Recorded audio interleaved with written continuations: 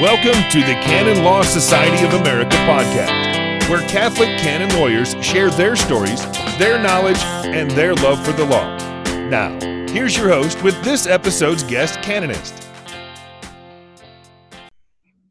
Welcome to this week's podcast. I'm your host, Donna Miller. Our guest today is the Reverend Dr. Gerald Jorgensen. He is a permanent deacon from the Archdiocese of Dubuque, Iowa. Jerry joined the CLSA 25 years ago and received his JCL in 1998. He was a 2018 recipient of the Role of Law Award.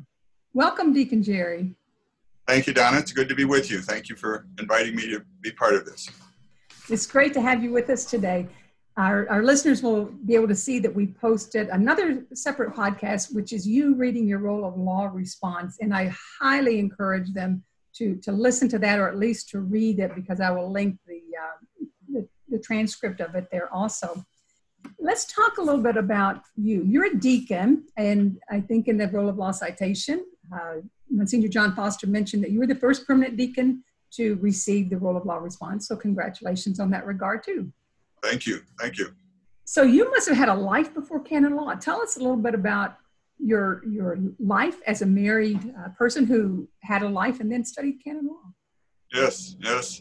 I guess I did have a life before canon law. I got married at the end of, after graduating from college, from Loras College, which actually is here in Dubuque, Iowa. Met my wife, Mary, while I was a student at the college. And so we married when I graduated, and took a journey to Fort Collins, Colorado for me to begin graduate school in psychology. And spent the next 3 years in Fort Collins, and then went on from there to Palo Alto, California to do my internship in clinical psychology. And then once I completed my internship, then received the doctorate in psychology at Colorado State, and had to look for a job. Although initially I expressed an interest to my wife that, I kind of enjoy law. Maybe it would be good to follow up with a law degree at this point and kind of combine that. And she was not interested, to say the least, in that. She had decided that 4 years plus of graduate school was enough, and we had a child, a baby at that point, and we needed to settle down and get you on. Need to be dad for a while, I guess. Right. Get on with life. So I started the job hunt, and ended up back here in Dubuque. Decided we wanted to come back to Iowa to be close to family. So debated about staying in California because that was a possibility. Debated about going back to Colorado because we really enjoyed our time there, but decided we'd still be a long ways from home. So decided to come back to Iowa. Both of us are from Iowa. My wife is actually from the town about 25, 30 miles west of Dubuque here. So I came back to Loras College, as it turned out, and served on the faculty there and on the professional staff there for 20 years. Did that lead you then into working for the church, or how did that connection come up? Well, ironically, I wouldn't have known this, except that a few weeks ago, they decided to, while we were on shutdown or lockdown or whatever you want to call it for the pandemic, they decided to put all new carpeting in the chancery, in the offices and hallways, and to paint the offices and hallways. And so I had to clean out my office, which was a trip in itself.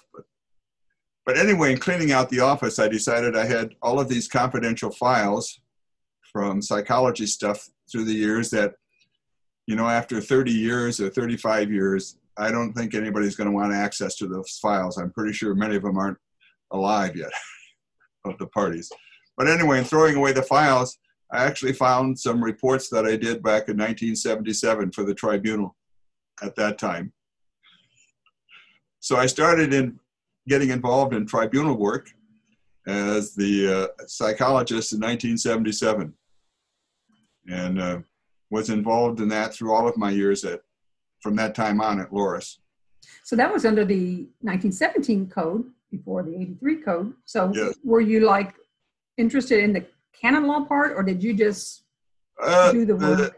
The tribunal was actually looking for a psychologist because they were under the American procedural norms at that time, which was a little bit different. And plus there had been some of the what was then new jurisprudence on 1095-2, which of course 1095-2 didn't exist at that time, but grave lack of discretion of judgment was coming into, I forget the 17 canon that they were using, but the jurisprudence had developed around that. And so they were starting to use that, plus they were placing valedictorians on people, and then they wanted an assessment about whether or not they were able to lift the valedictorian.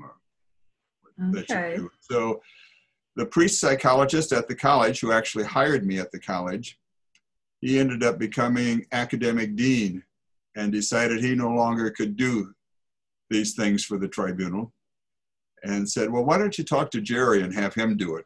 And in the meantime, he told me, Jerry, I think you just should do this for the tribunal. So that's how I got involved with doing stuff for the tribunal, and did that for the rest of my time at Loras. And then after 20 years at Loras, decided that by that time I was in senior administration and was in vice president for student development. And so tired of dealing with discipline matters and neighbors that are upset and parents that are upset. And so decided that I was going to leave Loras. I had tenure on the faculty, so I could have gone back to the faculty, but I didn't want to have anybody lose their job in the psych department because I was moving back into the psych department. And so decided to look elsewhere. And I came over to see my archbishop at the time because I thought by that time I'd been ordained a deacon.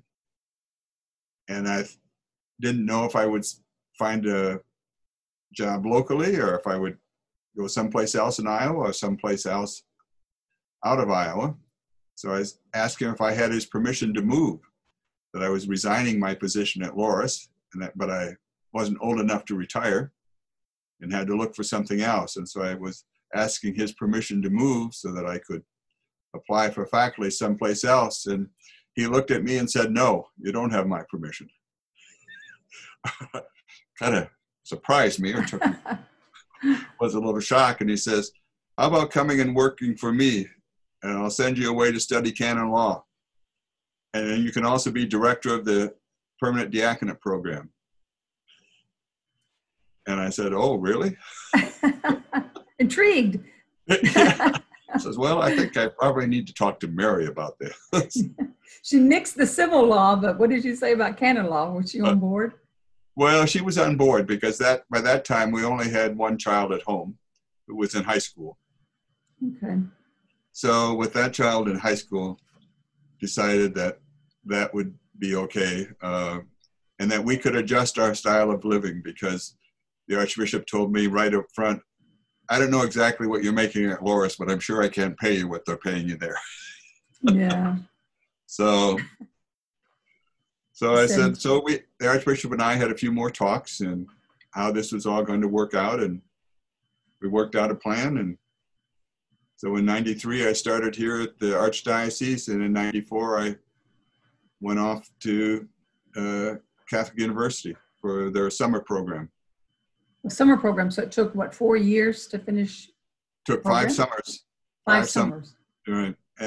Really, that was the only option for me, with married, one child at home. I mean, the Archbishop said I could go to Europe, could go to Rome if I wanted to, or I could go up to St. Paul, Ottawa, all of which sounded very interesting. But when it came down to what would be the practical thing, the summer program, fortunately, I was very fortunate that CUA had started a summer program. So I was in I'm not sure, it was the fourth, fifth, or sixth summer.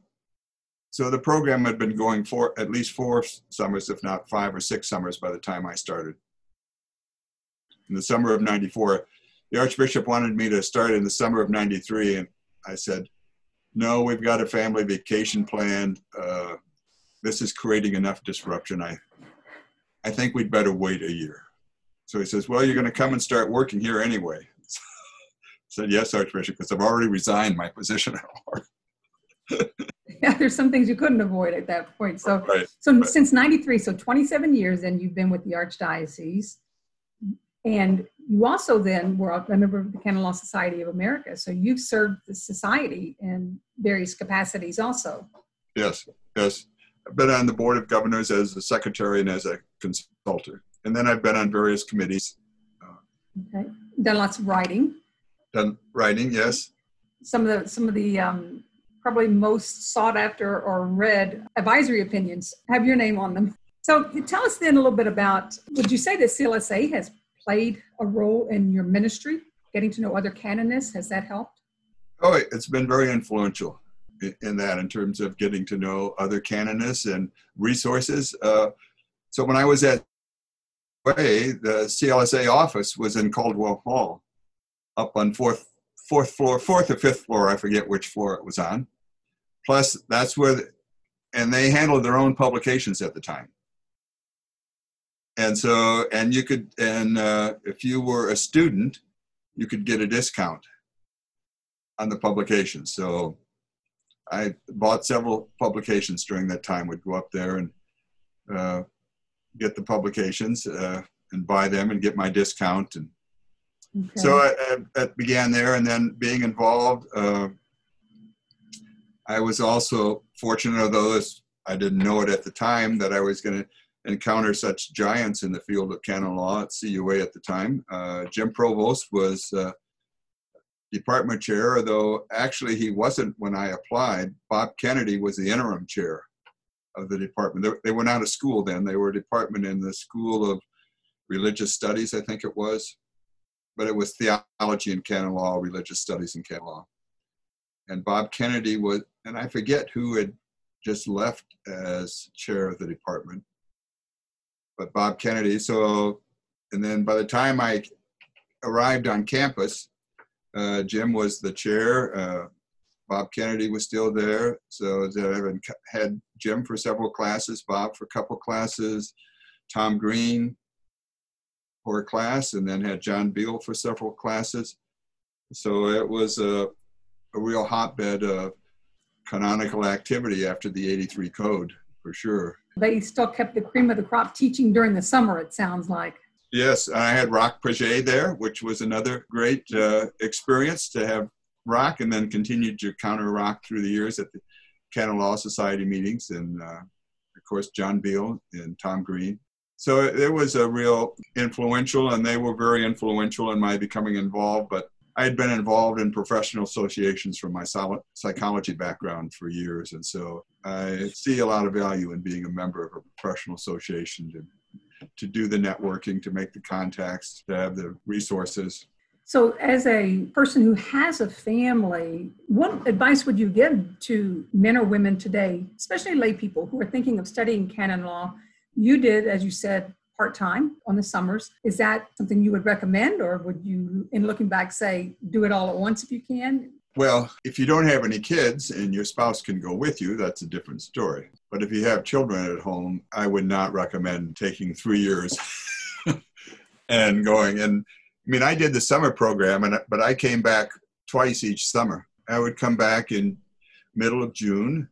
And then at that time, and they probably still do in the summer program, CUA would, summer school, or at least canon law part of summer school, because we were on a different schedule entirely, I think, than the rest of CUA summer school, would take the week around the 4th of July off in between the 2 semesters that we covered each summer. So I would come home at that. Actually, I came home 3 times. So I'd come home the middle of June, that week over the 4th, and then come home the middle of July. And my diocese was, the Archdiocese was very helpful because they paid for 2 of those trips. They lined up for something for me to do on the Saturday So I paid for my own way back on the 4th of July week. But on the other 2 times, I would run out of class as soon as it ended on Friday afternoon, catch a 3 o'clock flight out of DC back to Dubuque, and then take either an early morning flight Monday or a late flight Sunday back to Dubuque. And then I would do something on Saturday that judicial vicar could justify paying my trip back to Dubuque. Oh, that's helpful. So you would leave DC. People who have never lived there or been in that area during the 4th of July don't know that that's one of the hottest times of the year. Oh, yes. July is very hot there. So everybody leaves town in July and August in DC, except those of us that were in summer school. There you go. Now, I want to go back 2 years ago. It'll be 2 years in October that you were selected as the role of law recipient. You had mentioned that at that time, things were going on that you felt pressed to address when you were writing your role of law response. Tell us a little bit about what led up to your thinking as you just went into writing your response. So I'd been thinking about it since John contacted me in January, and once I got through the shock, and then it occurred to me that, oh, that's right, this recipient has to give some kind of response to this. There's an expectation, although later on when John contacted me, he was very clear that, Jerry, it's a short response. It's a brief response. Don't go on and on. Yes, John, I get the message. So I've been thinking, and then we had the grand jury report from Pennsylvania. The whole Theodore McCarrick thing really blew up at that time, and there were more cases coming out of bishops who had transferred people, even and I'm not talking about in the 40s and 50s, but in recent times. And part of that was the whole Pennsylvania report, but then you had some other attorney generals that decided they wanted to jump on the bandwagon as well, and some other things going on. But then with the McCarrick issue and what all happened with him and his rise to the heights of the church hierarchy, and how did that happen? There was just a lot of things going on then in April and May. So by the time I said, I've got to get serious about this, I thought the climate was such that I couldn't ignore it. And especially since 2002, I've spent a lot of my time in penal work, which of course wasn't the thought at all when I went away to take classes at CUA. I had Tom Green's course, which actually the summer, either the summer before, or maybe it was when the summer program started, that was the first time that the penal course became a required course. And then when things happened in 2002, and there was a need for advocates, there was a need for judges, there was a need for promoter of justice who knew something about penal law, I got involved in that. And there was actually a group of us at CLSA that, in terms of Paul Golden, Rick Bass, of fond memory now, and Dan Smolonic, Pat Lagas, and Fred Easton, and we became involved. And actually a group of us started meeting in Chicago. Dan and Pat organized that, and we started meeting about every 2 months, every 3 months. And by that time, Bill Westman had moved back and was working in the Canonical Affairs office in Chicago, and joined us for some of those initial meetings. And then my whole life in advocacy took off from that standpoint. So all of those things kind of fit into it. That came together. And I think even in his citation, Monsignor John Foster mentioned what the Board of Governors looks for when they are selecting that year's role of law recipient. And I think you hit very squarely on the head 2 of those, which was participation in the development of law and the facilitation of dialogue and the interchange of ideas within society. It's hard for sometimes people to think, how do you influence law? Or how do you, facilitate dialogue? And just what you did that night and bringing that to the attention of people in the midst of a banquet. I know that we've heard that book 6 is imminent now. It's coming out. Do you think that they will dare address some of those issues of how the penal law will address? I'll be very interested.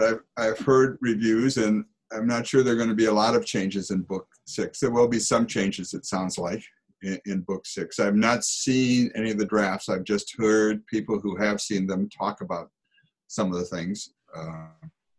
And of course, after that talk, which I had no influence on it, I'm sure about that, we had Vos Estis, Lux Mundi come out, which addresses some of the bishop's accountability issues. Still have some other issues to address, in my humble opinion anyway. But the wheels turn slowly.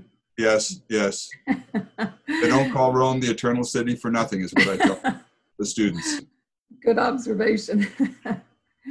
So do you have any other final words for the members of the Canon Law Society? I think it's just very important to become involved in the society. I think membership is great, and because it opens you up to some resources and some publications, but I think the more you can participate in some of the other activities of the society, whether it's meetings, whether it's committee work, can be very helpful in terms of, for me, it was making the contacts to talk about some of these issues, and especially as I became more involved in some of the penal work where I didn't feel as comfortable as I did in some of the psychological issues. But it was just great to have that, and then really helping me get my feet on the ground and get a sense of law and a concern for the person. I think that's the other thing, that it's not just the law, but it's also a concern for the person. We've got to bring the church into the whole aspect too, and what that means to be church. And so I think that's very important. And some of the other ones have really helped me in terms of that, with Paul Golden, Frank Morrissey, Fred Easton, have all been very helpful. Well, Deacon Jerry, we thank you so much for being with us today. We appreciate all that you've done for the society, all that you continue to do, and we will look forward to seeing you hopefully sometime in the future when we can all get back together. And we wish you all the best with your family, and thank you and God bless. Thank you, Donna. It's great to be with you. Thank you for inviting me. It was a great privilege. Thanks. Have a good day. Bye.